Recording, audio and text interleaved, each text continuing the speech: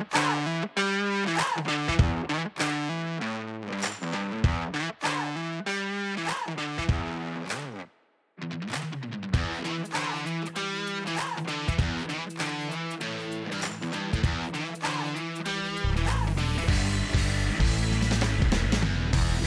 marketing and sales can be tough to master. Sales cycles can be long, and buyers are notoriously difficult to close. That's why you need Minds On at your side. We're a B2B marketing and digital agency that's helped more than 200 clients evolve their brands, win more business, and succeed more often.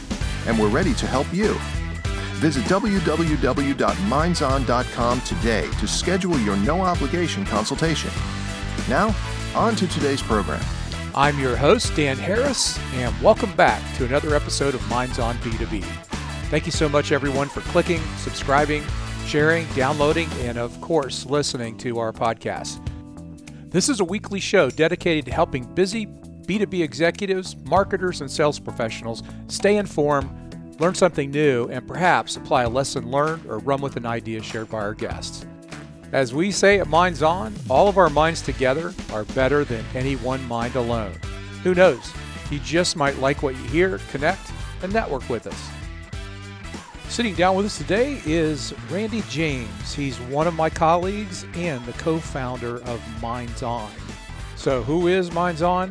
Well, Minds On is a B2B marketing and sales enablement agency delivering brand, messaging, content development, website design and development, and equipping the sales and marketing team with the content they need to build brand awareness, engage prospects, nurture those prospects, and equip the sales team with the resources, tools, and content they need to accelerate deal flow and close more deals. Well, let's get to it. Welcome to the show, Randy. Thanks, Dan. It's great to be here, and love your energy and passion for what you do. So thanks for having me on the show today. Oh, no, Randy. Thank you, and our guests, thank you as well. Because the show is based on B2B marketing and sales enablement, I'm sure this is the first episode about content, but not the last. So before we begin, can you just give us a little background on why you're the expert? I don't know them the de facto expert, but I have certainly had a lot of experience in content marketing, as well as something that I think we're going to be talking a little bit more about today, which is insight marketing. So I've been the owner of Minds On for 17 plus years. I've been working in marketing for 20 plus years, and I also have a background in education. So I have a real passion for, really helping our clients sort of see through the clutter of what's happening in the marketplace and also bring insight to bear. There's a lot of noise out there, depending on, what particular industry they're in. And so helping them kind of craft their own positioning strategically and then cut through the clutter of what's being said to really bring insight into their particular marketplace is something that I find very engaging and very important for today's marketing professionals. So. I agree with you. If you search content marketing on the web, it's everywhere. It's every type of content. And so I think in this episode, I really want to dig in deep here and understand what's the difference between just content marketing and insight marketing. Insight marketing is very specific. It's relevant information, and it's information that comes from an expert and that's intended for a very specific audience. So whereas content marketing tends to be based more on just general knowledge, insight marketing is based on specific information, but also the experience behind that information. It's really intended to draw out a specific response or elicit response, and also to provide guidance. So it's not just giving somebody information for information's sake, but it's helping them think about, what do I do with this information?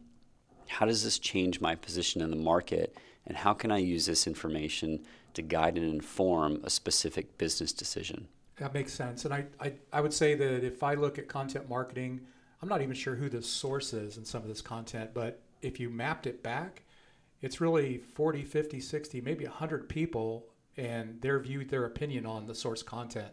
So there's this duplication of ideas, content, data, and things like that. So when you think of it that way, the way I feel about it seems like insight marketing is you can own it. It's yours. It's from the source, and it has more purpose. Would you agree? That's absolutely right, Dan.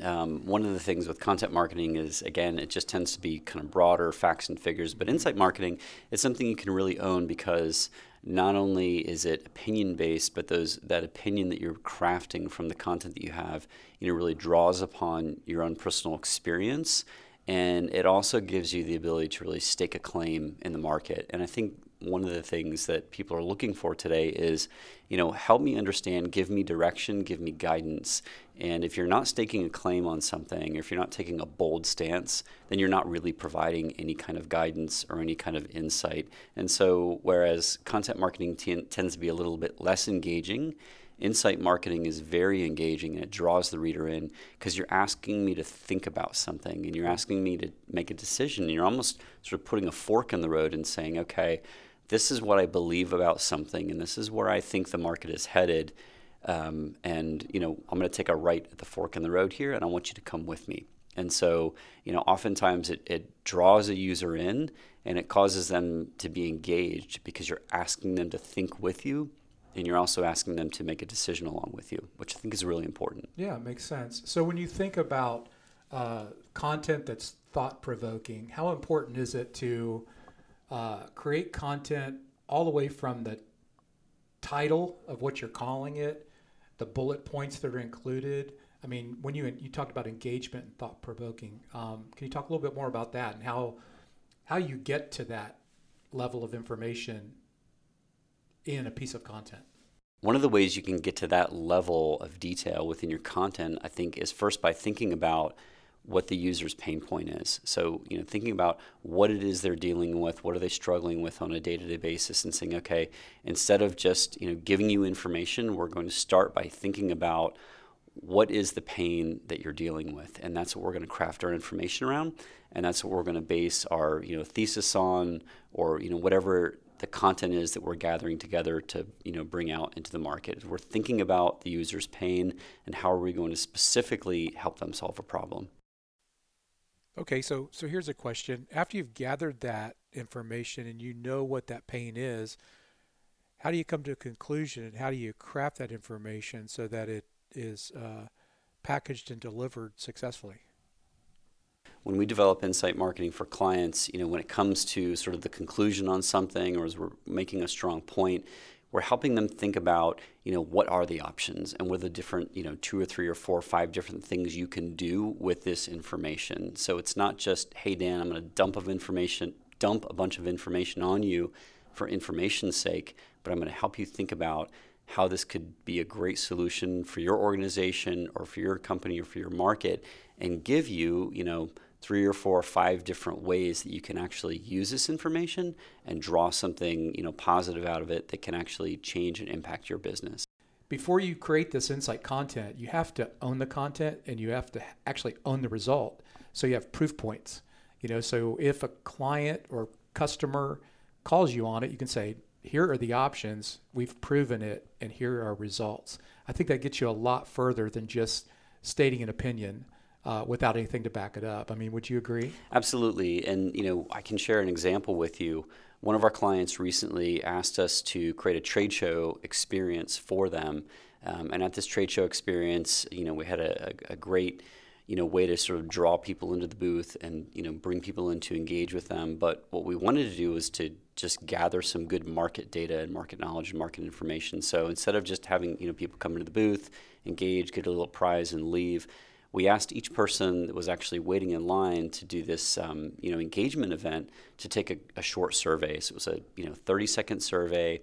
And, by the end of the show, they actually had several thousand responses. And because of that survey, they were able to have ownable, actionable data about what was happening in their market literally in real time. So, from the beginning of this trade show to, 2 or 3 days later, they were able to get an unbelievable view into what was happening in their market at that, particular point in time. So, for a, very inexpensive investment, they actually were able to develop an unbelievable research report, and out of that create some great information graphics and some other good statistical data that they were to publish back out to their clients and to their prospects about what was happening in their particular market in a very small, window in time.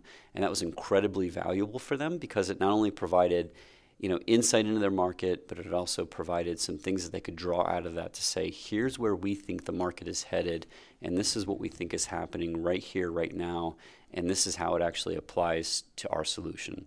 When you think about insight marketing as well, you mentioned it's relevant not only to the business that's collecting it, but it's relevant to the audience who's reading it. And through that survey process, you gain specific insight that helps the overall customer realize the true benefit of a solution that a company could provide. So when you think about the data and the information, how do you, after you've gathered it, how do you take that data and then truly make it insight? Yeah, there are a couple things I think about when you ask that question is how do you take the data and really make it insightful? So one of the things, obviously, anytime you're looking at data, whether that be, from a survey or just information that you've collected, you can start to see trends that are forming. And so that will obviously inform, your insights and kind of provide direction there. But the other thing that you can do that we've also found very helpful in the past is, pull out some of those key people that have maybe answered the survey or gone through that process with you, and then open up a dialogue with them. So now you can see some trends, you can kind of see, what the patterns are, but in order to get some of the deeper insight, even calling upon some of those people that you've talked to that have contributed to the survey or contributed to the information, digging a little bit deeper and understanding from them, what was the meaning behind this and how did they apply it and what did they do, in their particular given situation. So I think it's not only a sort of data and statistical exercise, but it's also that kind of human factor exercise as well is, what did this mean to somebody and then what might they actually do with it going forward? So I think it's kind of those two things go hand in hand as looking at the statistical analysis, but also understanding the human behaviors and the human factor behind it. That's incredible.